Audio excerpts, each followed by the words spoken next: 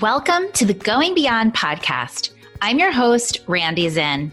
I'm a mother, an author, and an entrepreneur who is committed to and curious about living a life that is always evolving.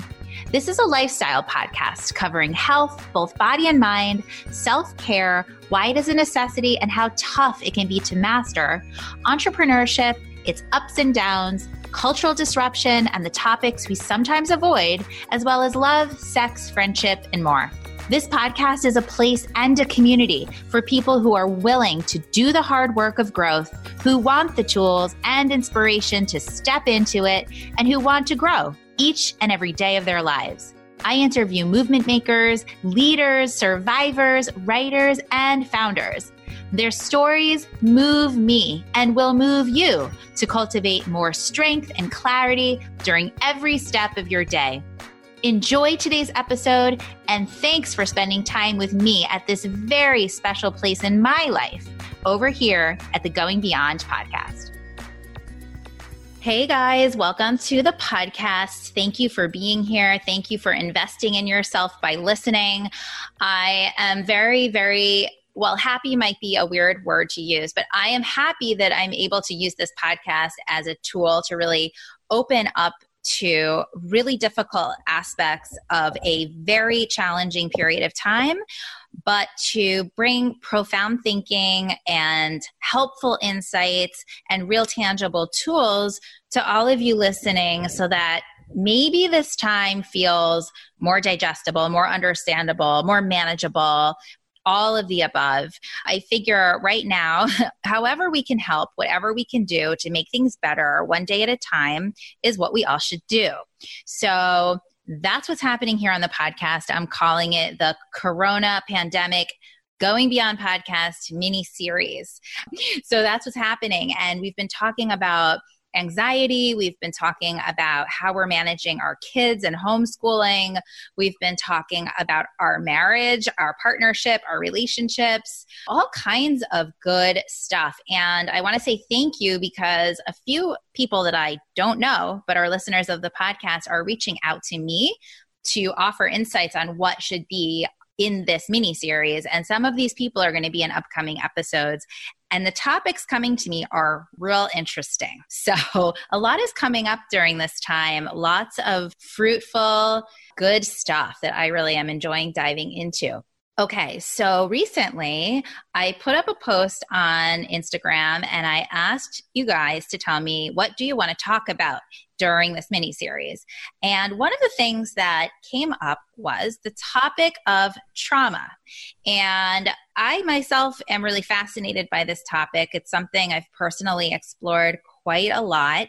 And a few things that I want to say about trauma, and then we're going to get into it with my guest today. So trauma is something that you don't always know is happening when it's happening. And I can safely say that during a time like this, when your life is turned 100% upside down and you are no longer able to operate in your normalness, we're probably going to find instances of something traumatic in that. When relationships are forced to shift and change, we're probably going to find something traumatic in that. The person that really got into, sent me this message and said she really wanted to hear about trauma on the podcast, also said that trauma of the past was coming up and that there was something in this that she really hoped I would unpack. Well, okay, here we are. So I thought, what better way to get into the topic of trauma than with the person who have spent really the most time with me talking about my trauma. And that would be my dear, dear beloved Kristin Miscall, who also is my therapist. I'm not saying that she's mine. She's many people's, but she's mine. And I love her. And I'm very, very grateful for all of the growth that I have been able to achieve with her. And one of her specialties happens to be looking at digesting, exploring, and processing trauma with her clients, with her patients. So I just said, it has to be Kristin to come and talk about this with me. So I'm going to give you just a really brief intro to Kristin, and then we're going to welcome her. So Kristin has maintained a private psychotherapy practice in the Flatiron District of New York for over 20 years. She specializes in treating trauma as well as eating disorders, codependency, and addictions. She's a senior student and board vice chair at Brooklyn Zen Center, where she also co-leads their monthly Undoing Whiteness and Oppression Dharma group. We're also going to head in that direction in this conversation too. Kristin lives in New Jersey with her beloved pooches, who I love too. And she spends her free time doing lots of beautiful cooking and baking. And if anybody is going to follow her on Instagram after this, or Facebook, wherever she's going to steer you, you're going to see lots of pictures of beautiful food and beautiful pups. So Kristin, welcome to my podcast. This is like literally a huge honor for me. Randi, thank you so much. It's so delightful to be here with you. And I just want to thank you for providing something so vital to the people that you reach in so many different directions. I'm really a big fan of this belief that the more support that is out there and available to people, the more choices people have to seek out solace and refuge and assistance and understanding, the better. So I've peeped in and listened to your podcasts so far, and I love them. And thank you for having me here with you. Yay. Yeah, a secret joke between me and Kristin is that like any time I can squeeze in time with her outside of my professional moments with her, I will take. And this is one of them. And any of you who are Laughing Lotus people will also know that we're also in the yoga community and we speak the yogi language.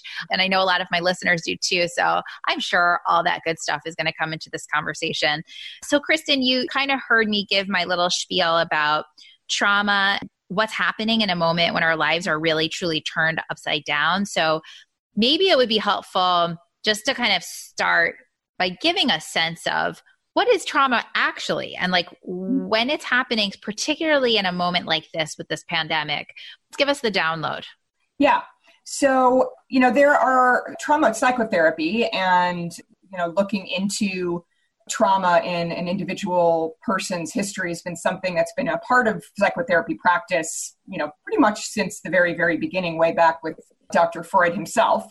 But what's been happening over the last, I would say maybe 2 decades or so, has been an increased focus on trauma and the body. And one of the reasons this is really important is because as we understand in trauma research, what we understand about it is that trauma is housed in the body. There's a wonderful book by a man named Bessel van der Kolk that's called The Body Keeps the Score. And it's a wonderful collection of essays about trauma treatment. And it also, in the title itself, tells a lot about trauma, which is that, when we are born, this as a mom, right? We are bodies first. Bodies before we're minds, bodies before we're even emotions or have the capacity to name emotions. We experience life moving through us, through our bodies first. So trauma, in my way of working on it, is anything that happens throughout one's experience of being human that interrupts our nervous system in such a way that makes it difficult for us to move forward without being activated by a memory or without being shut down or hyper-aroused. So looking at it from the perspective of the nervous system, first of all, we're able to tap into how we can meet it and treat it, right? So for me, we talk about in trauma, we talk about big traumas, big T traumas, capital T, and little t traumas. And the fact is that actually any perturbation or any interruption of our, experience of safety can create an experience, a body experience of trauma. So oftentimes what happens is I have clients will say, I don't know, it can't be trauma. It's just thing that happened once, it can't really be that traumatic. It's just happened once, or it happened 25 years ago. How could it still be operating? Or we get into comparative mind. I know somebody who's got XXX in their lives and they seem to be okay. Who am I to be suffering with this quote unquote little thing that's happened to me in my life? And what I say to that every single time is we are living in our subjective bodies and our subjective minds, right? So whatever it is that we experience as traumatic, as challenging to move through, as difficult to remember or difficult to heal is worthy of our attention. And if our body is telling us in some form of dysregulation, if our body is telling us that it needs our attention, then no matter what it's about, we need to pay attention. We need to respond. Yes. So I think that's a really helpful insight about where trauma lives, what it is, and how to accept that it's normal, it's okay.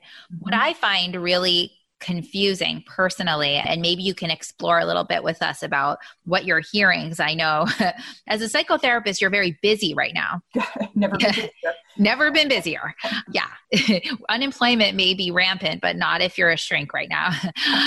No. I think what's personally so confusing to me is, when I think of trauma, whether it's big T or little t trauma, we tend to befriend its reality after the fact. Mm-hmm.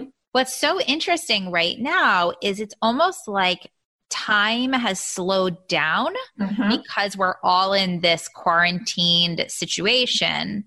And to whatever degree we're actually toying with the reality, because some of us have been ill. Some of us have lost a loved one already to the virus.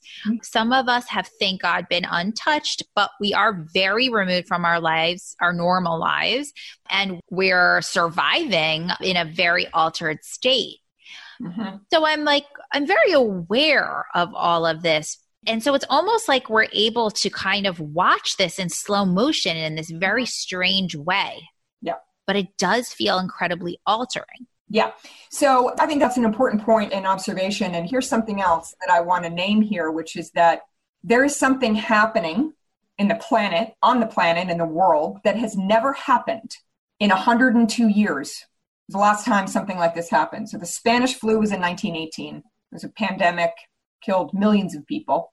Nothing like that has ever happened between then and now. So what I'm naming here is that not only are we experiencing our own individual traumatic reactions to a life-altering pandemic, but we are also a part of a collective trauma. The entire world is experiencing life upending, death, fear, worry, concern, loss of job, record insecurity for all kinds of things, medical care, housing, food itself, safety, immigration, if someone's going to be able to get home or back to their country or into this country to be with their family. I mean, we've never had an experience like this before in our lifetime. So why that's important to name is because it's disorienting. It's very, very disorienting to find ourselves in the middle of this, and also to have an expectation that we are to both kind of lead our lives, do the things that we need to do to stay upright and get things done,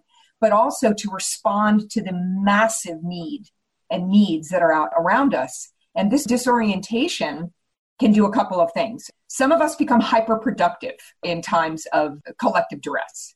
And that can look like overactivity. It can look like busyness. It can look like being overscheduled.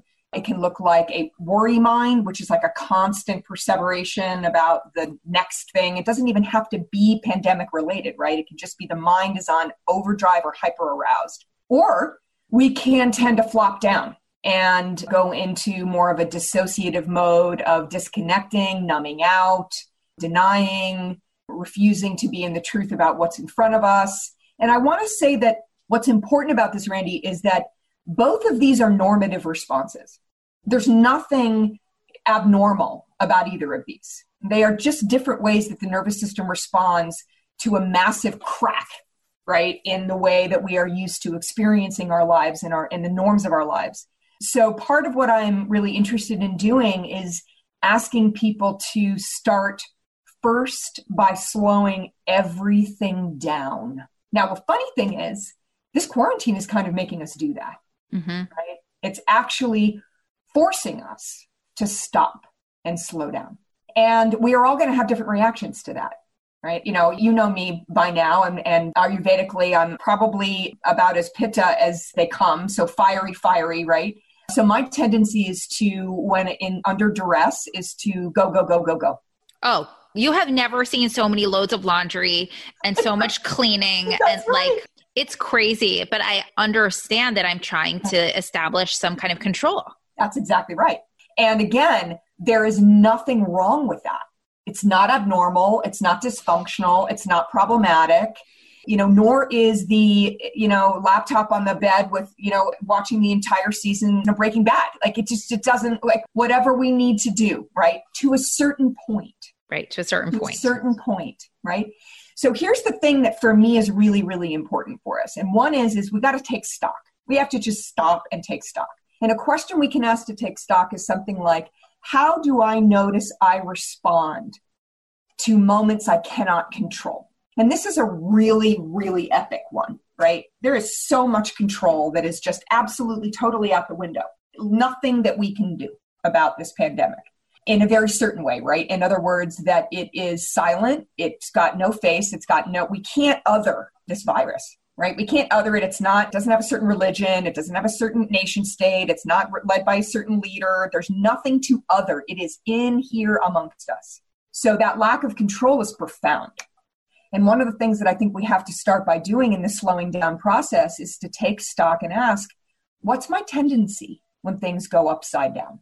What happens for me? And part of the thing that's important about that, Randi, is not only is it an important part of coping, but it is also an important part of working with our brain, turning on the part of the brain that's responsible for being able to name an experience. And when we're able to name an experience, we use a part of the brain that allows us to actually move out of that fight, flight, freeze, or flop zone, right? The amygdala, the fire alarm center of the brain. So that taking stock is something that is really also about an intimate self-knowing, right? Yes. I would just like to pause there for 1 second and reflect back and say, in my own trauma work with you, I will say that it is that naming that probably had one of the more profound effects on my ability to manage trauma responses and behaviors. That's right. Because so often we're just in total response mode, almost as if it feels like we have no control. But to be able to slow down, take stock, and get down to the actual roots of what am I actually feeling right now? What does this actually come from? You're no longer, a slave really to just whatever is coming up. You actually can have a feeling of understanding and therefore manage a bit better what's happening. I'm saying that because this is not just words. This is actually like real practice, and it really does make a difference. Absolutely. In fact, I think I've shown you the chart I have about increasing the resilient zone and emotional regulation, which is a beautiful one. It was actually created by my mentor in concert with some others. And one of the things that we name as a skill to not only to widen the resilient zone, right, which is the resilient zone is the place where we're able to be emotionally regulated, right? So the resilient zone is filled with all of our human emotions, right? So it's not flat, lots and lots of emotions, but we are able to regulate them, right? So fear comes up, or anger, or shame, or guilt, or sadness, or joy, or love, or passion. These emotions can surface, but we have the capacity to undulate within our internal system to be able to be with those emotions without being either capsized by them or overactivated by them. So one of the skills that we encourage in the practice of widening this zone of resilience is actually naming what's arising, right? Name what's arising. And you're using a different part of the brain that enables you to start to turn that fire alarm center of the brain off so that it can allow you to either come up out of being flattened and dissociated or come down out of being overactivated and overstimulated. Yeah. And this naming process is also something that allows us to begin to slowly, piece by piece, pick apart what is it that's in this that is dysregulating me, right? So this is important too, Randi, naming what your listener was interested in. Why now are we being reminded by things that maybe happened 25 or 30 years ago? And one thing that I want to say about that in the beginning here is I saw the exact same thing happen after 9/11. So interestingly enough, I had just started my private practice about a month before 9/11 hit. Wow. To talk about baptism by fire. I mean, yeah, I'd say so. There was, a fast learning curve here. And this came up a lot for folks was, I don't understand why I'm having all these memories about a childhood trauma. I'm 47 years old and this happened when I was 5. I don't get it. So one thing and this is the same thing is happening now with COVID-19, I'm hearing the exact same thing. So something that is important to remember about that is that, again, it is in our bodies to the degree that we may not, one of our coping mechanisms may have been to distance ourselves from our trauma. when our bodies are not at either breakneck speed, just as New Yorkers know, one thing after the next, right? Busyness can be an addiction. Busyness can be a distraction. Busyness can be a way to not be intimate with ourselves. Then when we have an experience like COVID-19 coming forward, and we're activated by the collective trauma, we are also going to see ourselves being pulled back to these earlier traumas, particularly if they didn't get any healing or any attention or any naming. Mm-hmm. So what I'm saying to my clients is welcome all of it, and we can absolutely manage all of it together. One thing to do, though, is in acknowledging it, is to what I kind of think of as getting really honest. Is this partly coming up because there's something that's reminding me of it, something that's happening in my life in the middle of this crisis? Maybe I was food insecure as a child, and I'm worried about what's going on in my refrigerator. Maybe I had to take care of a parent when I was a child, and my elderly parent is over 80 and is at risk of getting COVID-19, right? It could be anything where there is a direct link to the memory. But it also could be that we've just spent a lot of our lives pretending that traumatic thing never happened. Mm-hmm. So part of the question has to occur, the question has to come forward is, have I really, really looked? Have I given myself permission to fully look and feel into what's not been known, what I've not permitted myself to know from long, long ago? The good news is the same things that are going to support us in being able to move through this collective trauma right now, it's the same thing that we're going to use to allow us to heal from that which has not been seen, held, and contained and moved through from childhood. They're the same skills. Right, exactly. Put it all in and it's going to help everything. Yes, exactly. It's interesting. I recorded an episode yesterday with a woman who's a coach and primarily works with couples. And we really dove into what's happening in the partnerships during this quarantine period. It was really an interesting conversation. And one of the things that she said that was coming up for me, she said, this is a time where perhaps you don't want to deep dive into the heavy duty stuff with your partner. Perhaps it really is about in a way, partnering now in the ways that you know how, and speaking up for what's going on right now in the moment and focusing on that level of things. And that's okay, because in some ways we're in a survival mode right now. And I actually really agree with that. However, what I also agree with and feel strongly about is that the voice of our spirit does not lie. Mm-hmm. And when stuff like what you're kind of talking about is coming up, when you are having a pretty major fear, panic, emotion that feels like it's about this, but it's also kind of about the heavy stuff of the past that, like you're saying, didn't get the voice, didn't get the attention or the acknowledgement, and it is up, well, it's here.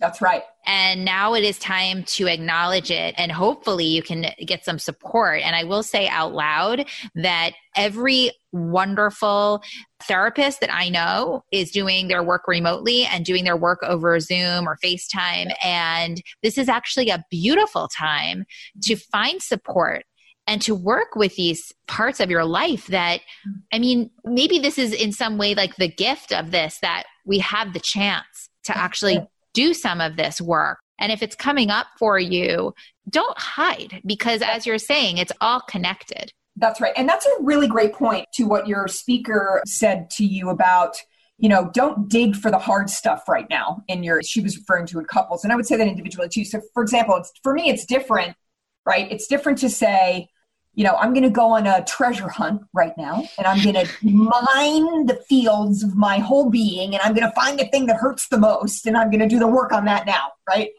No, I'm actually not a fan of that ever. Generally not the way I like to encourage people to welcome whatever's there. But to your point, it's an excellent, important one, which is if it's here, that's what I'm saying when I say to this thing of radical honesty with ourselves. If it's here for a reason. Your spirit doesn't lie, your body doesn't lie. So the degree to which we are going to, I think I've spoken to you about that, the analogy of the beach ball, right? So if we try to press a beach ball underwater, right, the farther we try to press it down, the harder it is going to be to keep it down underneath. Right. And the more we push and the more we resist what's coming up, it's, natural inclination to surface. The more we resist that, And the deeper we try to push it down, as soon as we get tired and let go, it's going to, ricochet up through the surface of the water, right?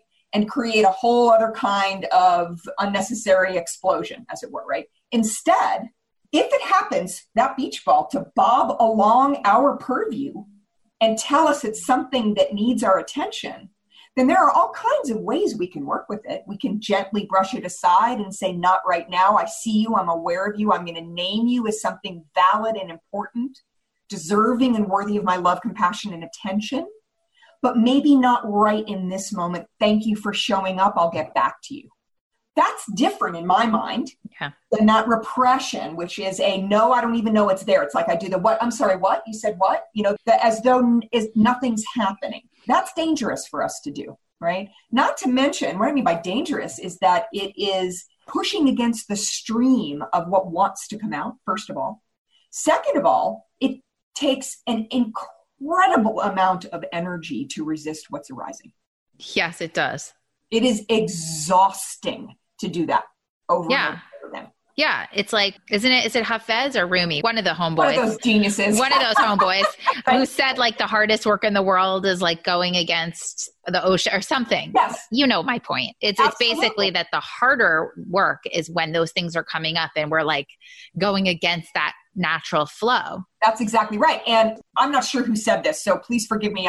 This is not me. We're clearly not gifted at quoting the Sufi poets, but we know what they're saying, kind of. We know what they're saying. In the neuroscience world, which I'm not a neuroscientist, but I love neuroscience and its relationship to trauma healing, is that which we resist persists. Yeah.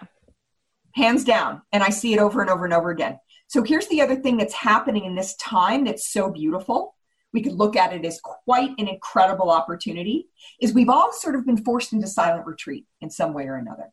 Now, it might not be silent as in we're not speaking to anybody. And certainly if we have children or if we have partners or we're caring for the elderly relatives in our lives, it's not necessarily silent, but it is more still in a way that most of us are accustomed to. So here's the thing.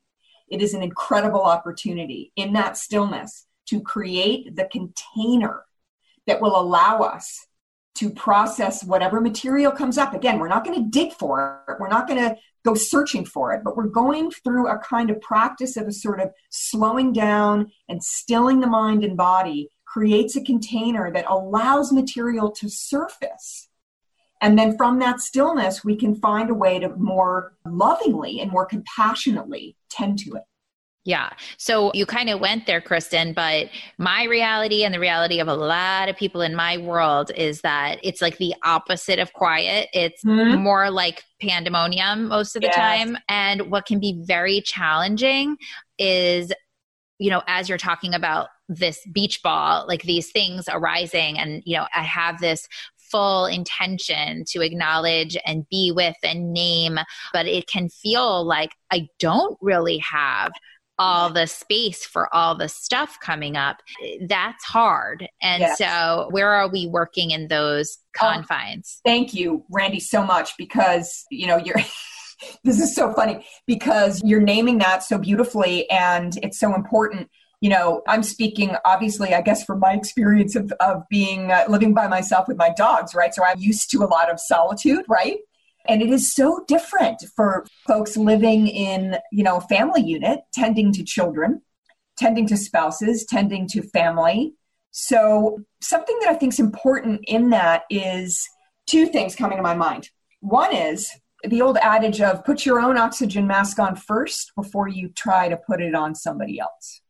And the reason I bring that up now is to say that, for example, in families with children, as you know, the children are going to be more in need, than the adults are. Why? Well, because they're children and they are dependent upon those who care for them.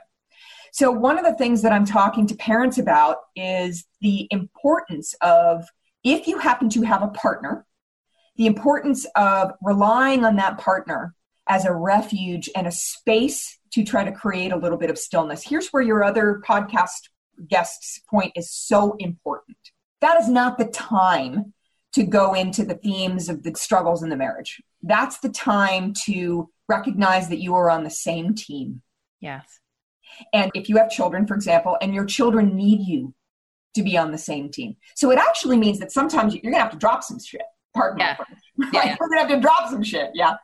So, and another reason why this put oxygen mask on first before you tend to others is that it doesn't matter to me whether it's 5 minutes or an hour. Some period of time at the beginning of your day where there is an opportunity to greet yourself very directly. And I am a, really big fan of affirmations and, to set the tone inside the body, but also permissions.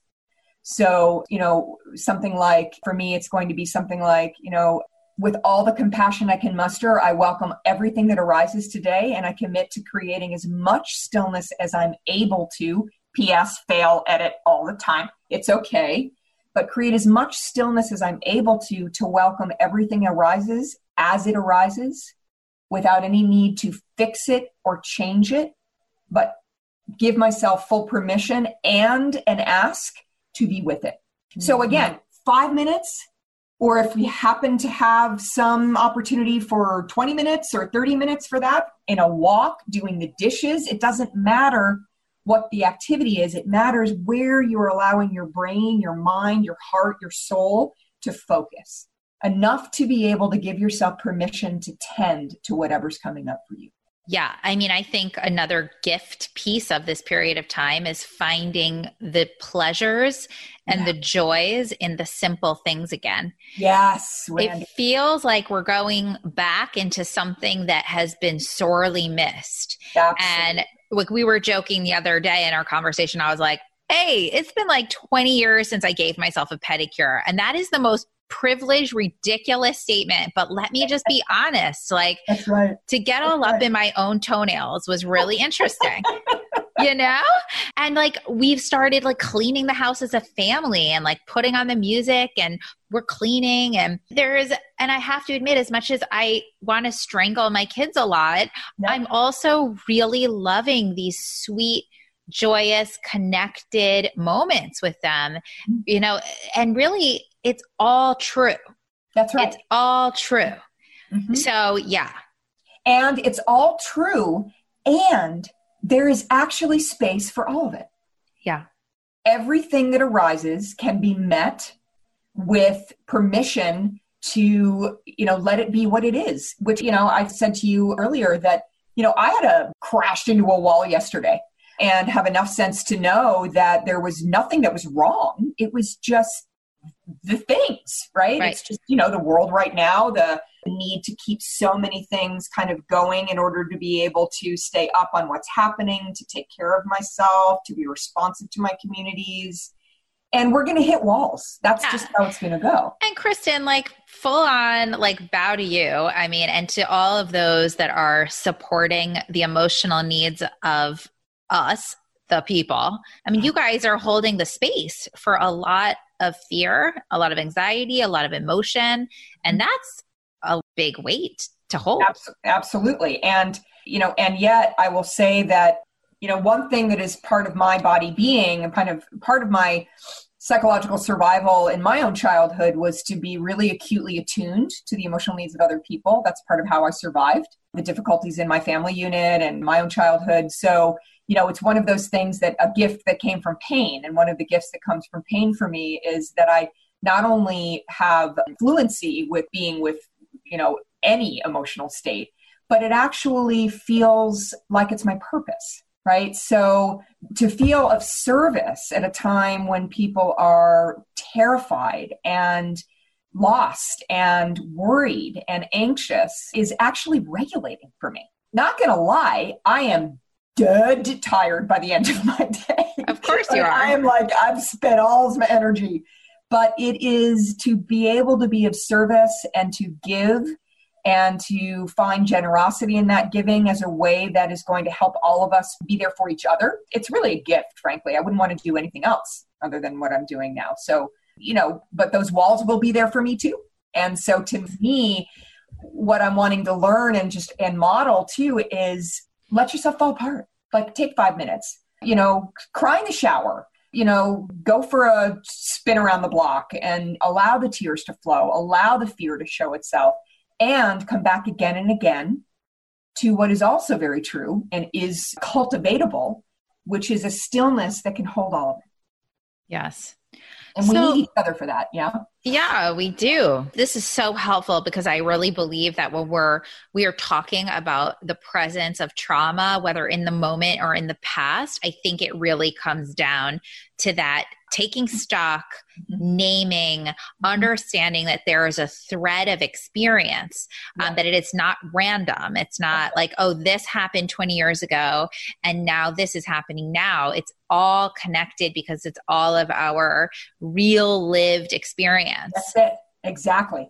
That's right. On a cellular level. Yes, that feels very crystallized to me, and I'm sure it is to those listening.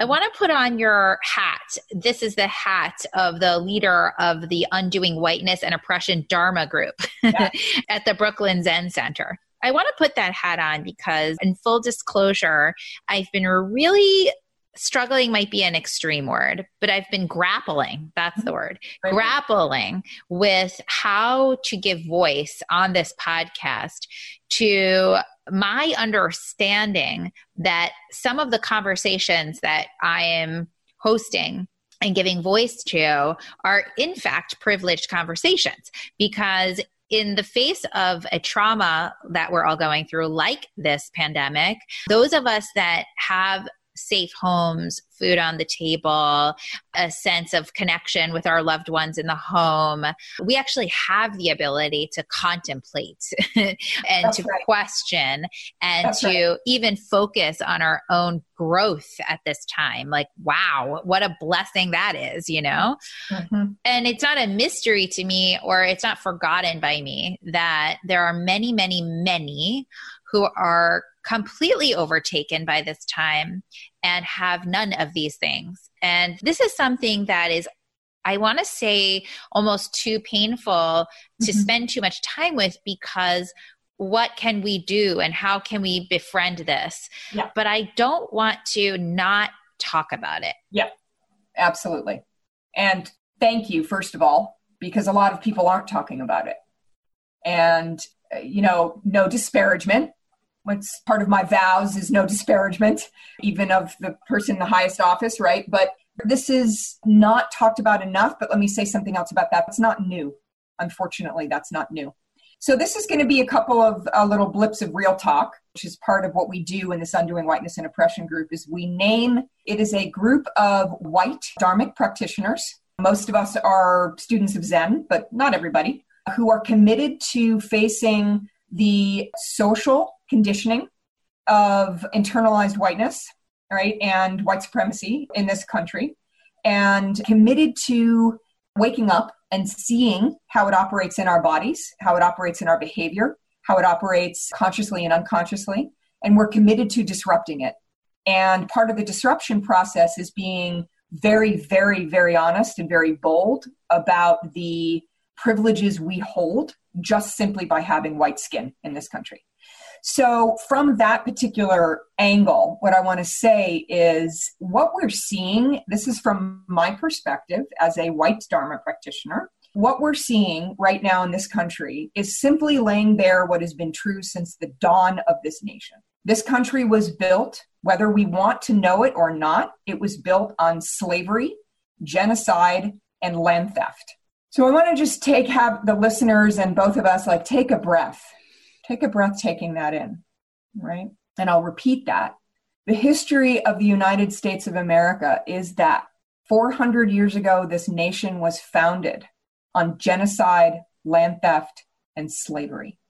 It is rooted in systemic forms of oppression related to class, race, and gender, right? So the reason I name these things is to say that what we're seeing happening now in the middle of this COVID-19 crisis in my country, and I'm saying it about America because I want to speak about what I know, and we got enough to deal with here. I don't need to make my business, what other people are doing elsewhere in the world. In this nation, we are seeing the terror and the tyranny of the systems of patriarchy and classism and racism. Because those who are most affected right now are those who have always been most affected. Those who are economically disadvantaged, those who sit on the downside of racial privilege in this country, and those who sit on the downside of gender privilege.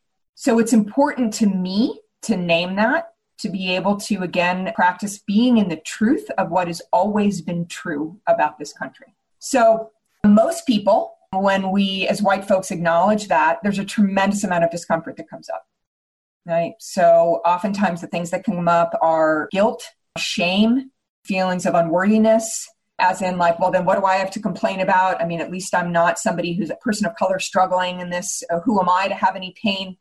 And all of those things, interestingly enough, are actually bypasses away from being with the tyranny and the pain of racism, classism, and patriarchy. So how do we work with that without sort of collapsing underneath it, right? And the first way that I name working with it is naming it, right? Naming that this exists, and it has since the beginning, it exists.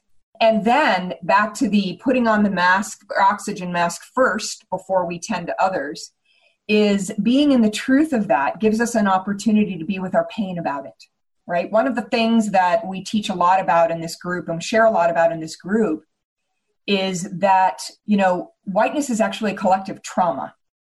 And what I mean by that is to say that it is a fiction in the sense that there's nothing, it doesn't actually really exist. There's no, it is something that was developed as a way to separate people. There's a long sort of history lesson in there, which I won't go into. But as it's relevant to our discussion right now, it is an important thing to be able to acknowledge that by denying that we hold these privileges doesn't make them not true.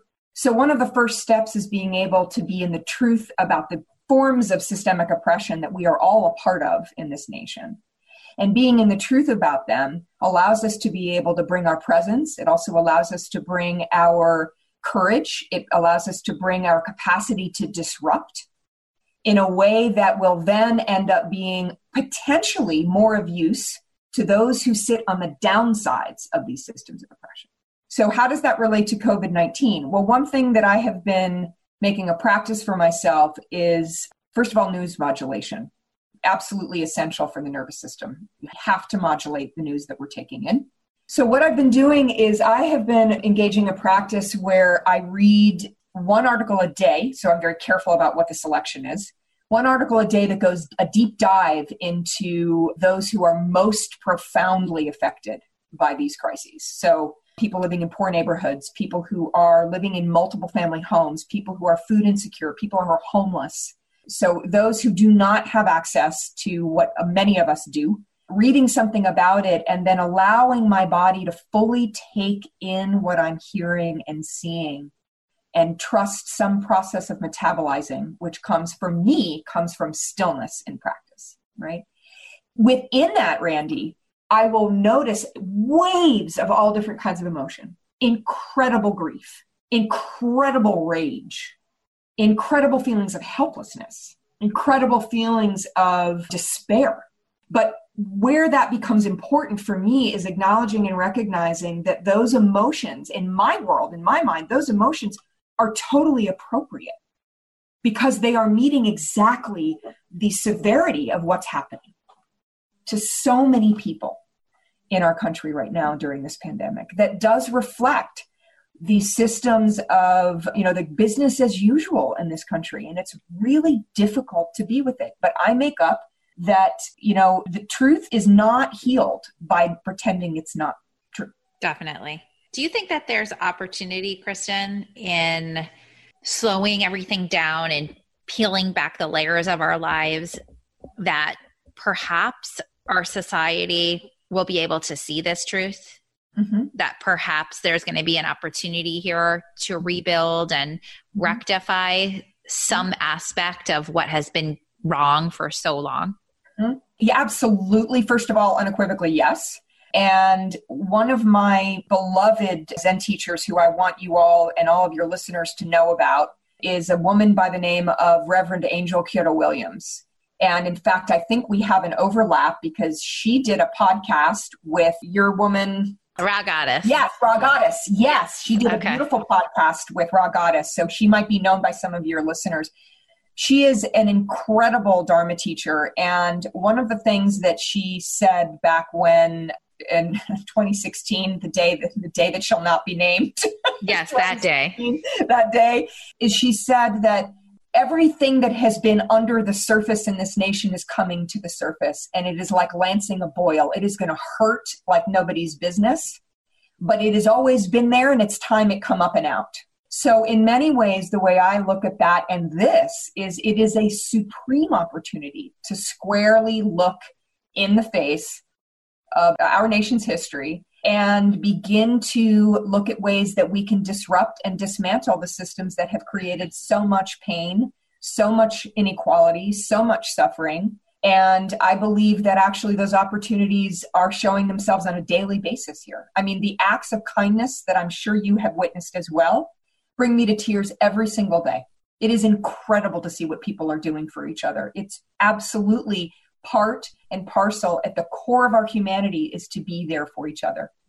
And I think that this provides us with an opportunity to dig in deeper there and to acknowledge and recognize that this system of inequality has always been around and it needs to get broken up and, have an opportunity to look at that and respond differently.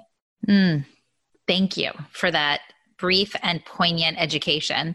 To loop this all together to where we began, because we started with this idea of understanding what trauma is, how it lives in our body, how we must name it, how it's showing up in our lives, especially during this crisis time. I would just want to say, after you've just enlightened us on the brokenness and how long this brokenness has been in our system, the national system, Yep. I would also just really encourage listeners, and this is a journey that I've been on as well, to recognize how feeling we are as humans, and that so much of what we experience in our own mental landscape, our physical wellness, we tend to think of that stuff in kind of a silo. This is just, my own personal life and personal experience. And that's why I have back pain or anxiety or whatever. And I would like to offer here that, in fact, so much of what we feel is so much bigger than our individual self. Yes.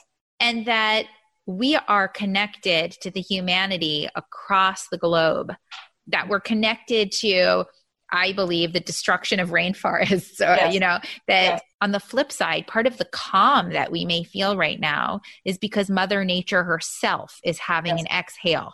Yes. And the same goes for the pain and the oppression of other human beings, that if we continue to just go business as usual, as you said, and we kind of pretend, doesn't mean that we're escaping the reality of that depth of feeling. That's right. Simply because we don't know what to do with it, it doesn't mean it's not there. Exactly, Randi. And that's so beautiful that you name that, because I think that helps us to also remember something that I keep in mind all the time. And I also want to just name something, and I know that you'll jive with this too, which is that it cannot go without saying that one of the ways I have found to keep looking at, keep disrupting, keep dismantling, keep paying attention to the inequities that are laying bare in this crisis right now, that are really reflecting what's always been true, is spiritual practice. I cannot emphasize that enough. Feeling a practice, being a part of a practice, being dedicated to a practice that is about opening myself up to however one wants to name it. It just doesn't matter, but opening myself up to the mystery, to something greater than my small little human ego mind, has been the thing that has allowed me to dig really deeply into this historic pain. And so I want to encourage people to, first of all, do this kind of work together. It cannot be done alone. Like you said, in silos, it cannot be done alone. It needs to be done with others. And it needs to be done, in my opinion, it needs to be done with others underneath an umbrella of a holding from spirit, a holding from something that grounds us and reminds us that we are of Earth. We are Earth herself. And our birthright is that freedom that comes from the acknowledgement of our interconnection and also our connection to all of what is out there that has nothing to do with what's been man-made, right? And then the last point about that I think is really important is something that's helped me settle into the work of a lifetime, which is to say this. I have friends in Dharma, and then people in this group will say, really just with so much heartbreak, will say, but it's not, this is this thing I'm doing to address this particular social ill or this particular kind of system of oppression, or this is this thing I'm doing, but it's not enough. It's not enough. So why do it? It's not enough. It's not going to feed people. It's not going to turn racism or expel racism from our nation's identity, et cetera, et cetera. And my answer to that is, you're right. It's not enough. It's never going to be enough. And we have to do it anyway. So part of what is so beautiful for me about Zen practice is, I am a lay ordained, so I've taken a series of vows. Essentially, they are vows that have me committed to living for the benefit of all beings and awakening of all beings until every being is awakened, which means that in my belief system, it means that I will come back again and again, multiple lifetimes, as a bodhisattva, as somebody who is committed to the lessening of suffering of everybody, because I believe so deeply in it. But I'm led by a series of vows. And the funny thing about these vows is none of them are attainable, ever. We don't meet them one and done. I'm done. I did it. I graduated from Zen school, right? We come back again and again. We call it the impossible situation to take these vows that can never, ever be reached. So why do we do it? We do it because it's the practice. And so I want to say that this is the same thing that we're doing at this time in our lives, in this culture, in this time is, here's the thing, any one thing that we can do, any dozen thing that it's not going to be enough to dismantle these systems that have brought so much pain and suffering to people. But we got to do it anyway. Yes. What a good way to close, Kristin. I look forward to seeing you in that next life. I'll be back. I'll be back. Not going to happen in this lifetime. No, exactly. We'll be back. That's right. Kristin, you're amazing. And I'm so glad I followed my instinct to just bring you in on this conversation. Thank you so much, Randi. And what a joy to be and spend this time with you and to dig deep and, lots of blessings and love to all your listeners, and be easy on yourselves, be loving and kind to yourselves, embrace compassion toward yourselves, and see where that leads you. Exactly. Be nice and curious about this process. Yes. Curiosity. Yes. Before we say goodbye, do tell our listeners where they can follow you and find your work. Yes, that's wonderful. Sure. So I have an Instagram is Kristin Miscall, LCSW, and then also that same on Facebook. But I'll give folks an insider tip that those are my business pages, but you can certainly feel free to follow my personal page because that's Kristin M0409. And that's where you're going to see food and dogs in abundance. And you know what? We all need food and dogs.